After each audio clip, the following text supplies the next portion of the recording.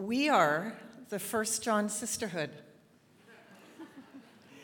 We share a special bond because we memorized the entire book of First John during our Wednesday morning Revive sessions here at church.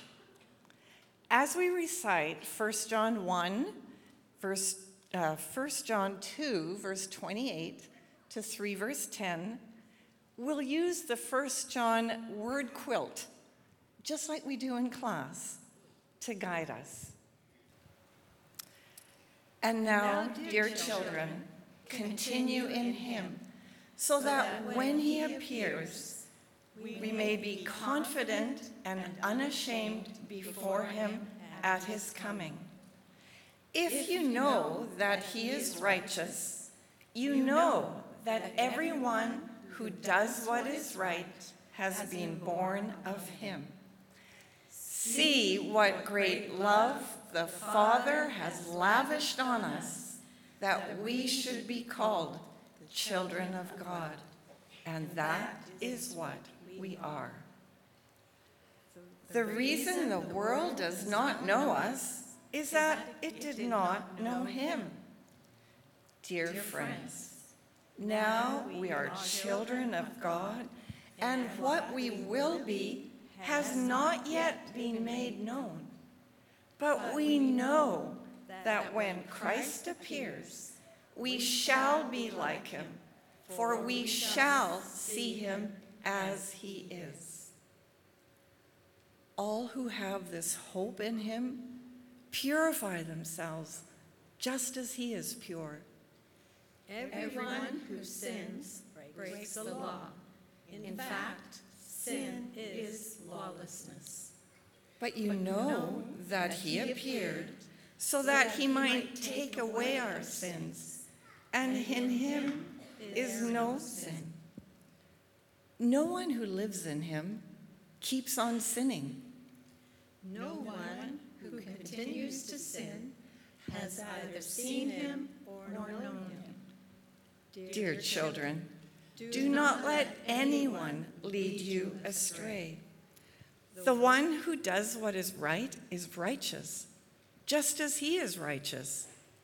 The one who does what is sinful is of the devil, because the devil has been sinning from the beginning.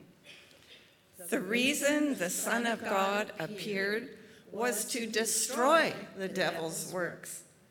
No one who is born of God will continue to sin because God's seed remains in them. They cannot go on sinning because they have been born of God. This is how we know who the children of God are and who the children of the devil are.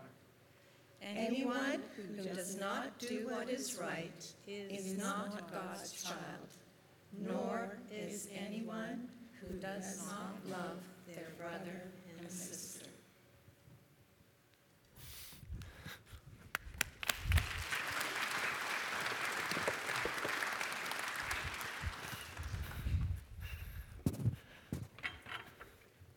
Thank you.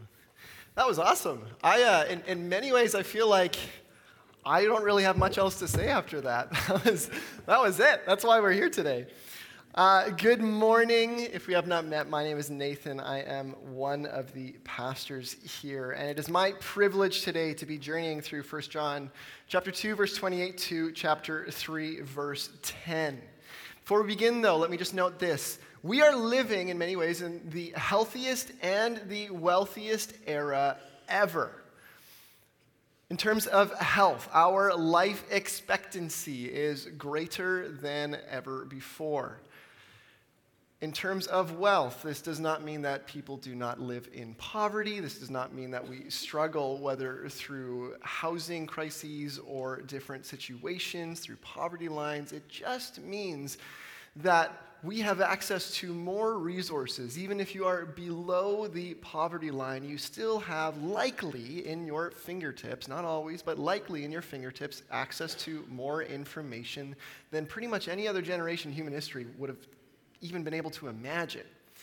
We are in the healthiest and wealthiest generation ever. And yet, there's still something that feels off. In the words of the theologian Carl Trueman, he says this: yes, we are wealthier and healthier than our ancestors in the 16th and even the mid-20th centuries, but we do not know who we are anymore.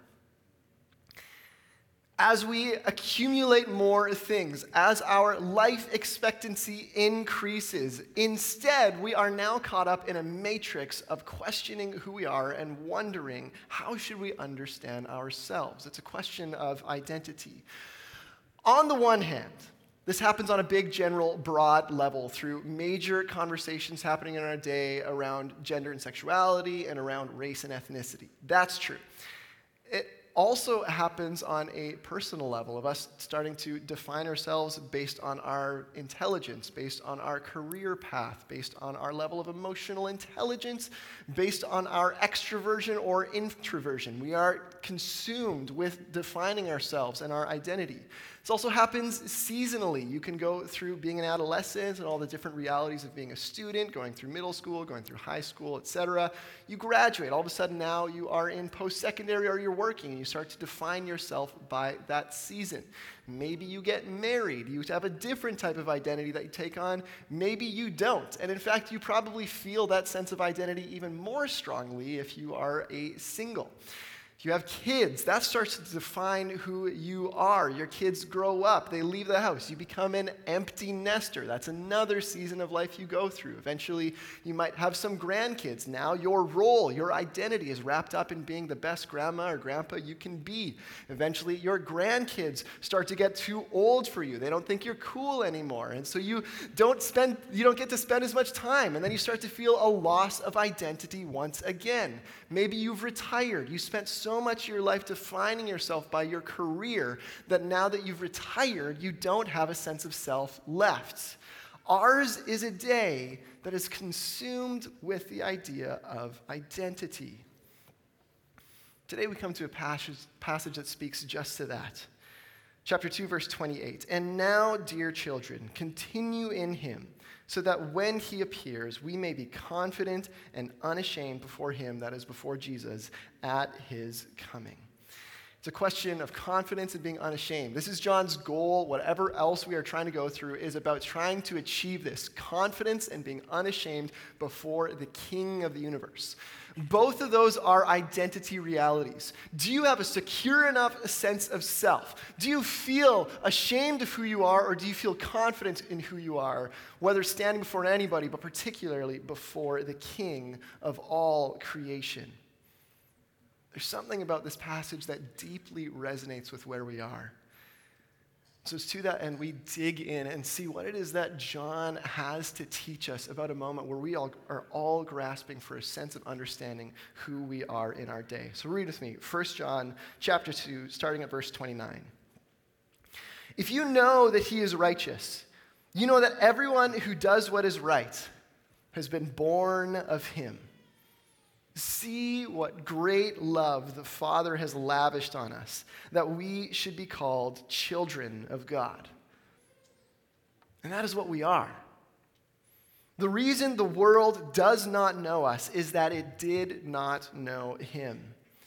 Dear friends, now we are children of God, and what we will be has not yet been made known. But we know that when Christ appears, we shall be like him, for we shall see him as he is. I just want to make an important note of clarification as we jump into this message, learning about our identity and who we are and who we've been created to be.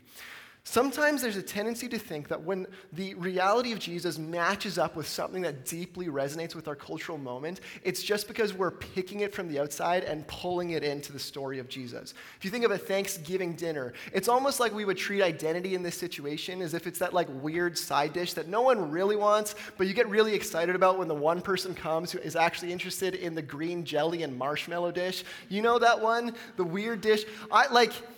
I am not going to be interested in eating, no matter how good you claim your green jello and marshmallow mess is, I am not eating it. But when the person comes who's interested in that, by all means, take it. It'd be tempting to think of identity in that type of way, as if just because we right now are really interested in understanding the question of who we are, that we talk about identity. But what we see here and consistent throughout Scripture is that identity is not some sort of secondary issue. It's actually the primary thing. It's the turkey. It's the mashed potatoes and gravy. It's the heart of the meal. In the passage we just read, we get to see John write. He has to pause and remember, see what great love the Father has lavished on us, that we should be called children of God. He then goes on, verse 2, dear friends, now we are children of God. He talks about how this has already happened. In fact, the very first thing that happens when you commit to following Jesus is that you are given a new identity. It's the starting place. It also looks like it's the end place, according to John as well. Read on in verse 2. But we know, dear friends, now we are children of God, and what we will be has not yet been made known. But we know that when Christ appears, we shall be like him, for we shall see him as he is. The great hope for those who follow Jesus is not just that he died and resurrected 2,000 years ago, but that is an indication of the fact of one day he will return to finish what he has started, and the climax of human history will reach its point where all suffering disappears, all injustice disappears, all oppression disappears, all pain and sin disappear, and we shall be like him. Once again, the final hope, just as it was in the beginning, the final hope comes to identity. In other words, when we think about what it means to follow Jesus and being transformed in his image, the discipleship pathway, our transformation begins and ends with our identity. It's the starting point and it's where we end up. This is not some secondary issue. This is the heart of what Jesus has come to do and what he will complete. Our challenge is that we live in a day that really struggles to believe this. Imagine that God is thinking of you. How do you think he feels when you come to mind?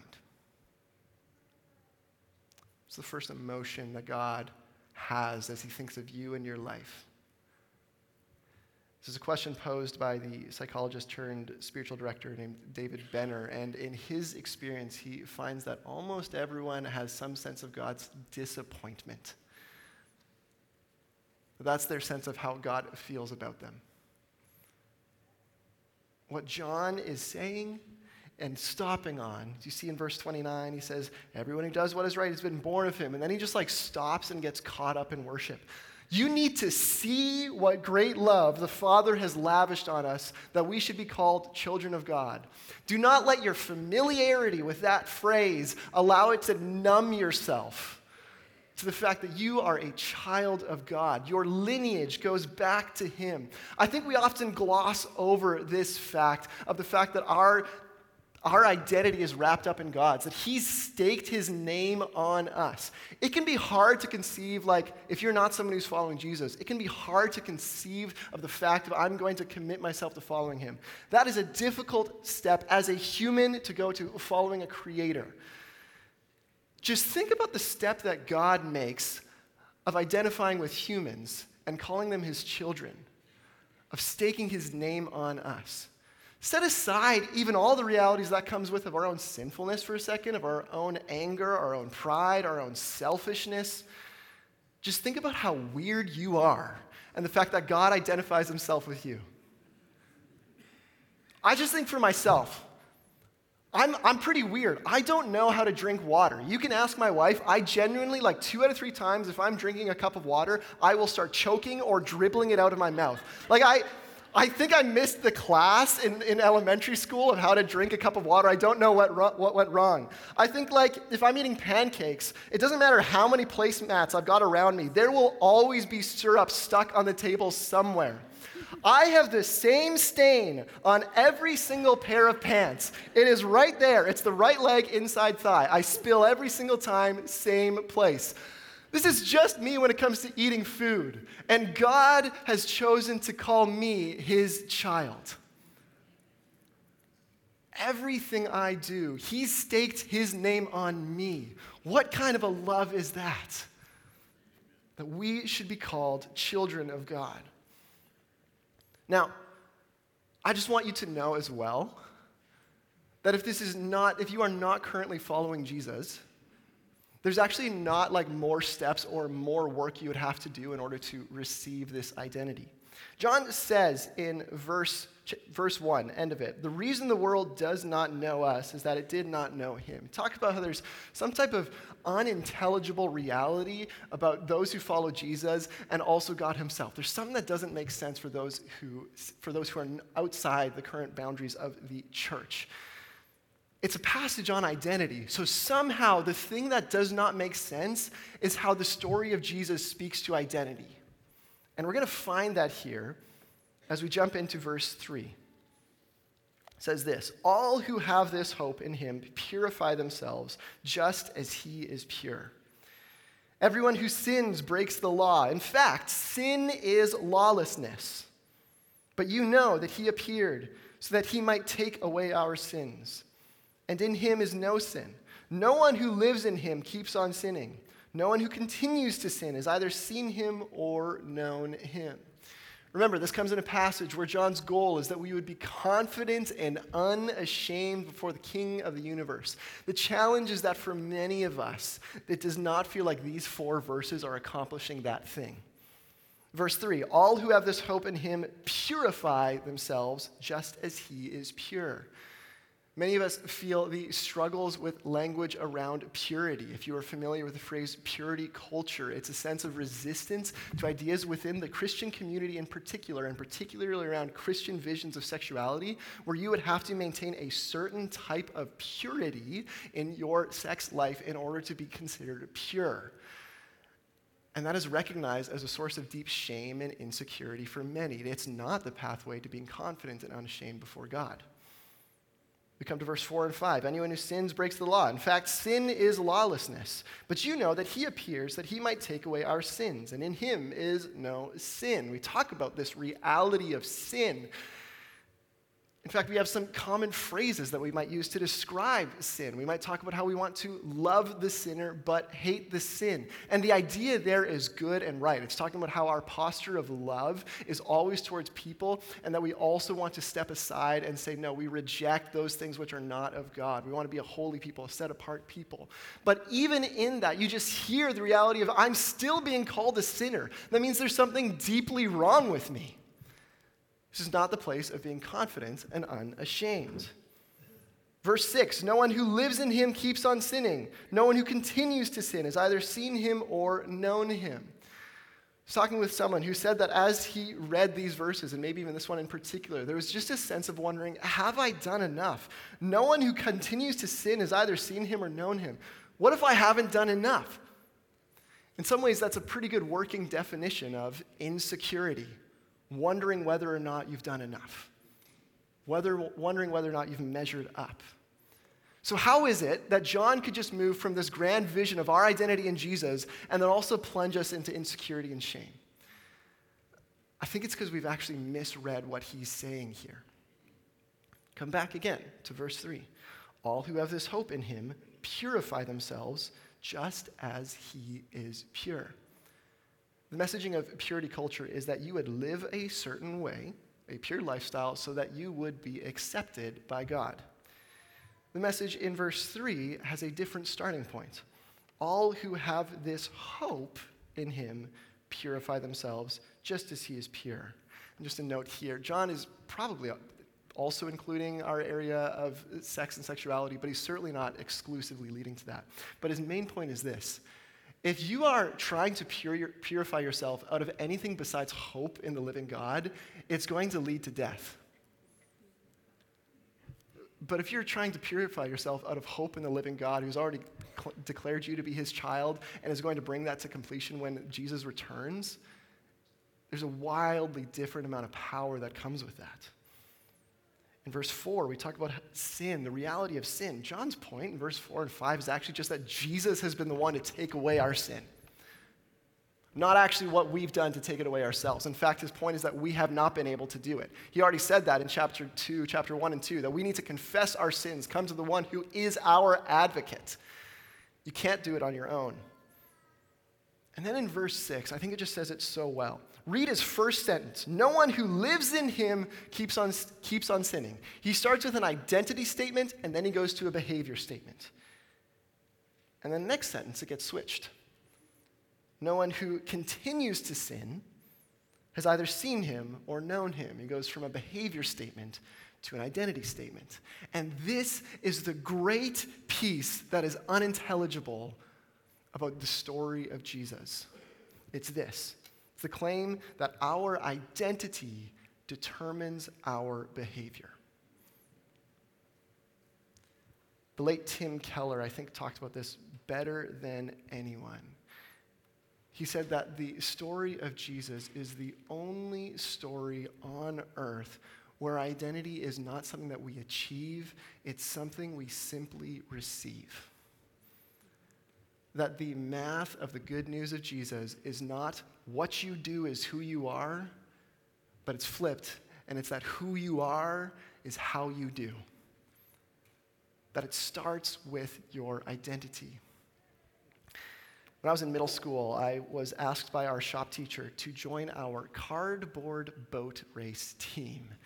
Yes, you heard me correctly.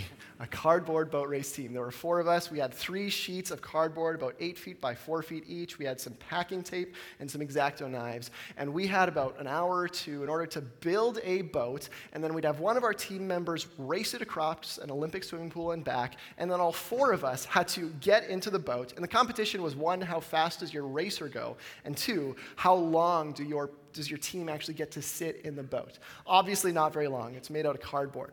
But the race, like the whole competition, you could figure out what was about to happen in the first 2 seconds. The moment that someone steps in their boat, if it starts sinking, it doesn't matter how hard the person paddled. Some teams would they would cut out like circles and then tape it to their hands to try and get like more paddles. It did not matter. Their boat was not going anywhere.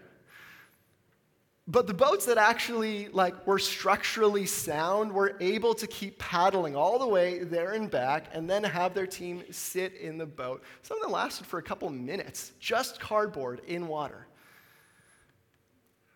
See, the reality is, many of us think, okay, listen, I'm wanting to be a better dad. I'm wanting to be a better employee. I'm wanting to have a stronger sense of self and security. And our temptation is to just say, in order to achieve that, I'm just going to try harder and put in more work. That's how most of life works. If you want to be an engineer, what do you have to do? You put in the work. If you want to be a professional athlete, what do? You put in the work. If you want to be a good dad, what do? It's not going to happen on its own. You have to put in the work. Every other area of life is defined by us having to put in work in order to achieve success. But the reality of this particular story, of the one who died and rose again, is that our starting place has to be different. You can paddle all you want, but if you have a soggy ship, you're not going anywhere. You can try and you can try and you can try, but what you need to do is you need to return actually to your identity, to the vessel, and then out of that, you can paddle up the stream, up the Olympic swimming pool, whatever it is. So the question is, how do you do that? How do you not just say, I want to be stuck trying harder? How do you not just clench your fists? How do you actually receive the good news and live in light of that? Well, I think we go back to what John has already said, chapter 3, verse 1. This is his command, his imperative. Stop and see what great love the Father has lavished on us, that we should be called children of God. In fact, both at the beginning and at the end, when John is talking about our identity and how it was transformed already and it's going to be transformed later on, he's going to come to this word, seeing. Chapter 3, verse 1, see what great love. And then later on in verse 2, he says, but we know that when Christ appears, we shall be like him. Our identity is going to come to its fullest conclusion because we shall see him as he is. John attaches our identity and our attention, our ability to have a vision of who God is and his love for us.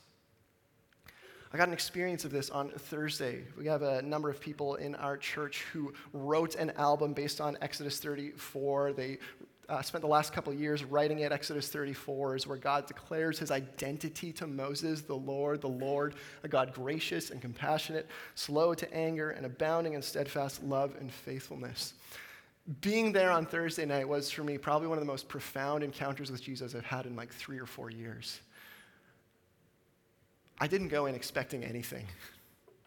I was there, I was helping out at the donation table, I walked in a little bit late, and I was just caught up in a vision of who God is.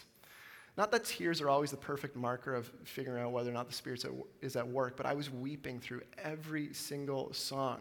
I wasn't coming in with a particular burden or baggage. I was just caught up in a vision of this God and his love for us. One song in particular that hit me the most, and I don't know where this came from, but it was just the chorus of the song Gift of Grace, the second chorus of just a declaration, I receive.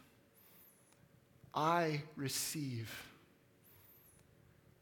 And what happened is that as my attention was directed towards God and his love, as I saw that vision, my sense of self became more secure. See, our identity is wrapped up in our worship. And if you want to know what you worship, it's just simply what you give your attention to.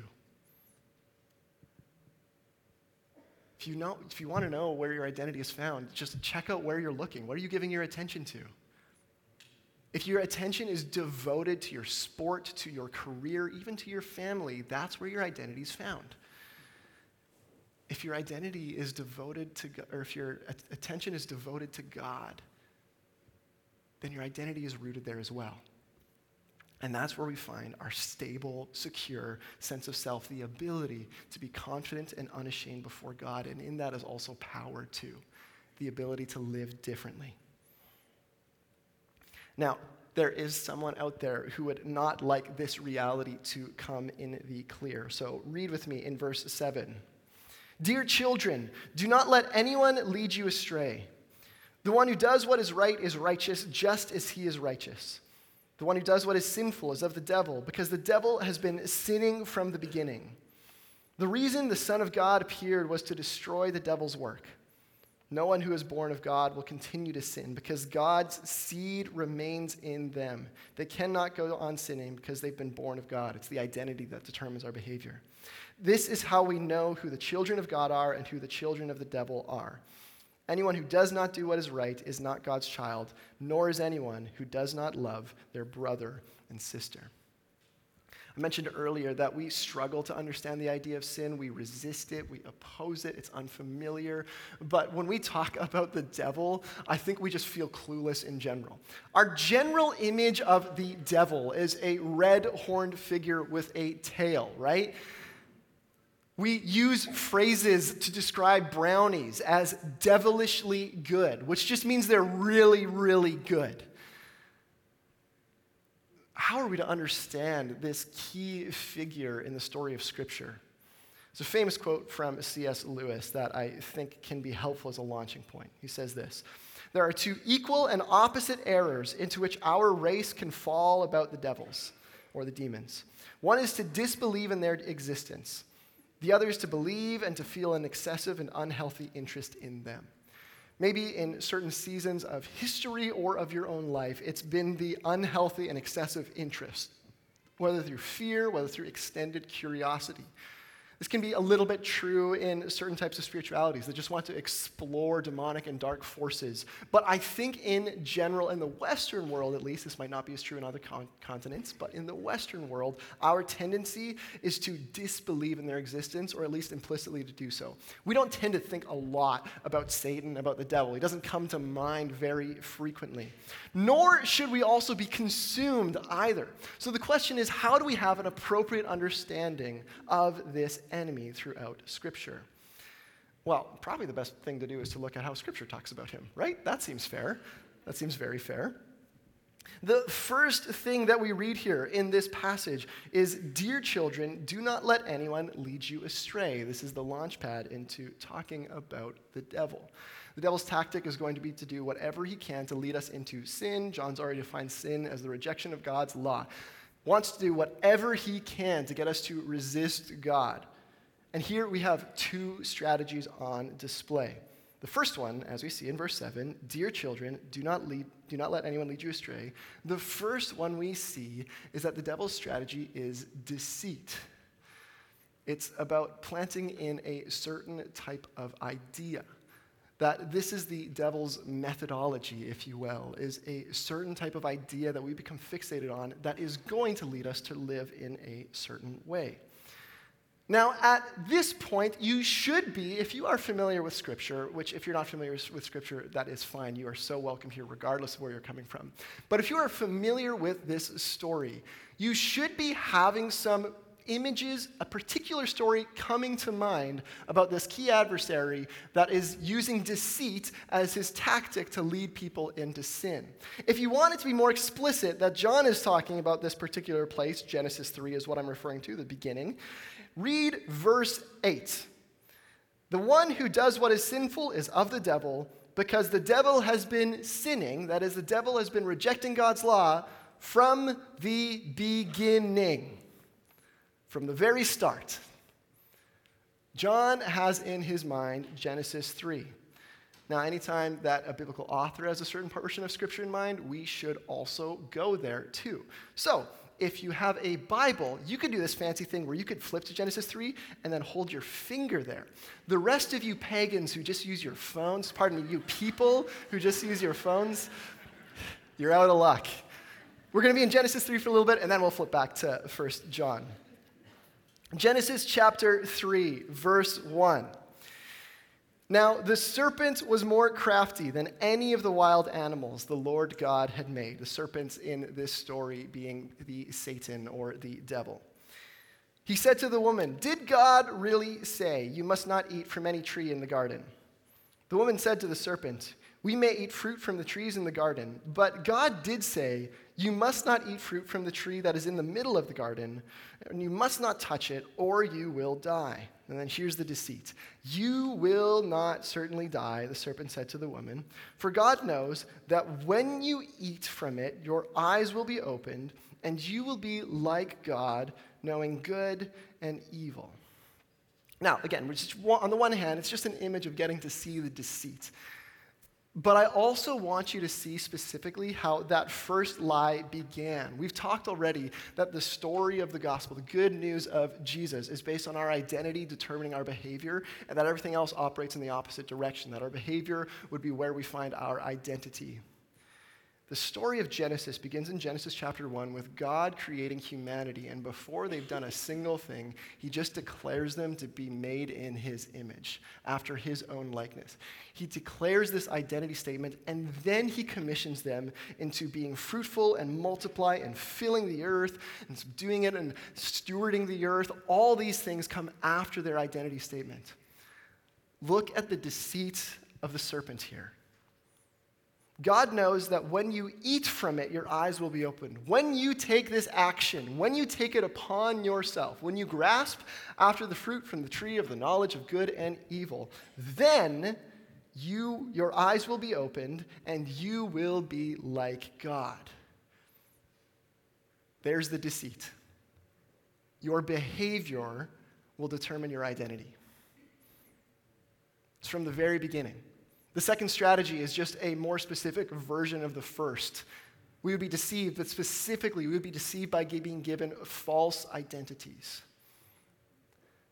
So the question for us today is simply this: how do I recognize the false identities I've been given?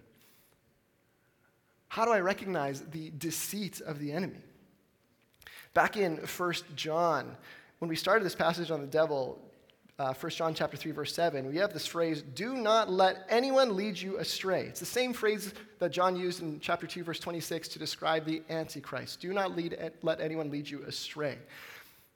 These Antichrists were, as we understand them, not people who would have publicly proclaimed that they were children of the devil, as John was saying. No, they were people who were proclaiming that theirs was the story, the best understanding of what Jesus had done. But that didn't change the fact that there was a deception at work. So how do we go about this? I'm reminded of a time when I was in my first year at Briarcrest wrestling with who I was and my identity.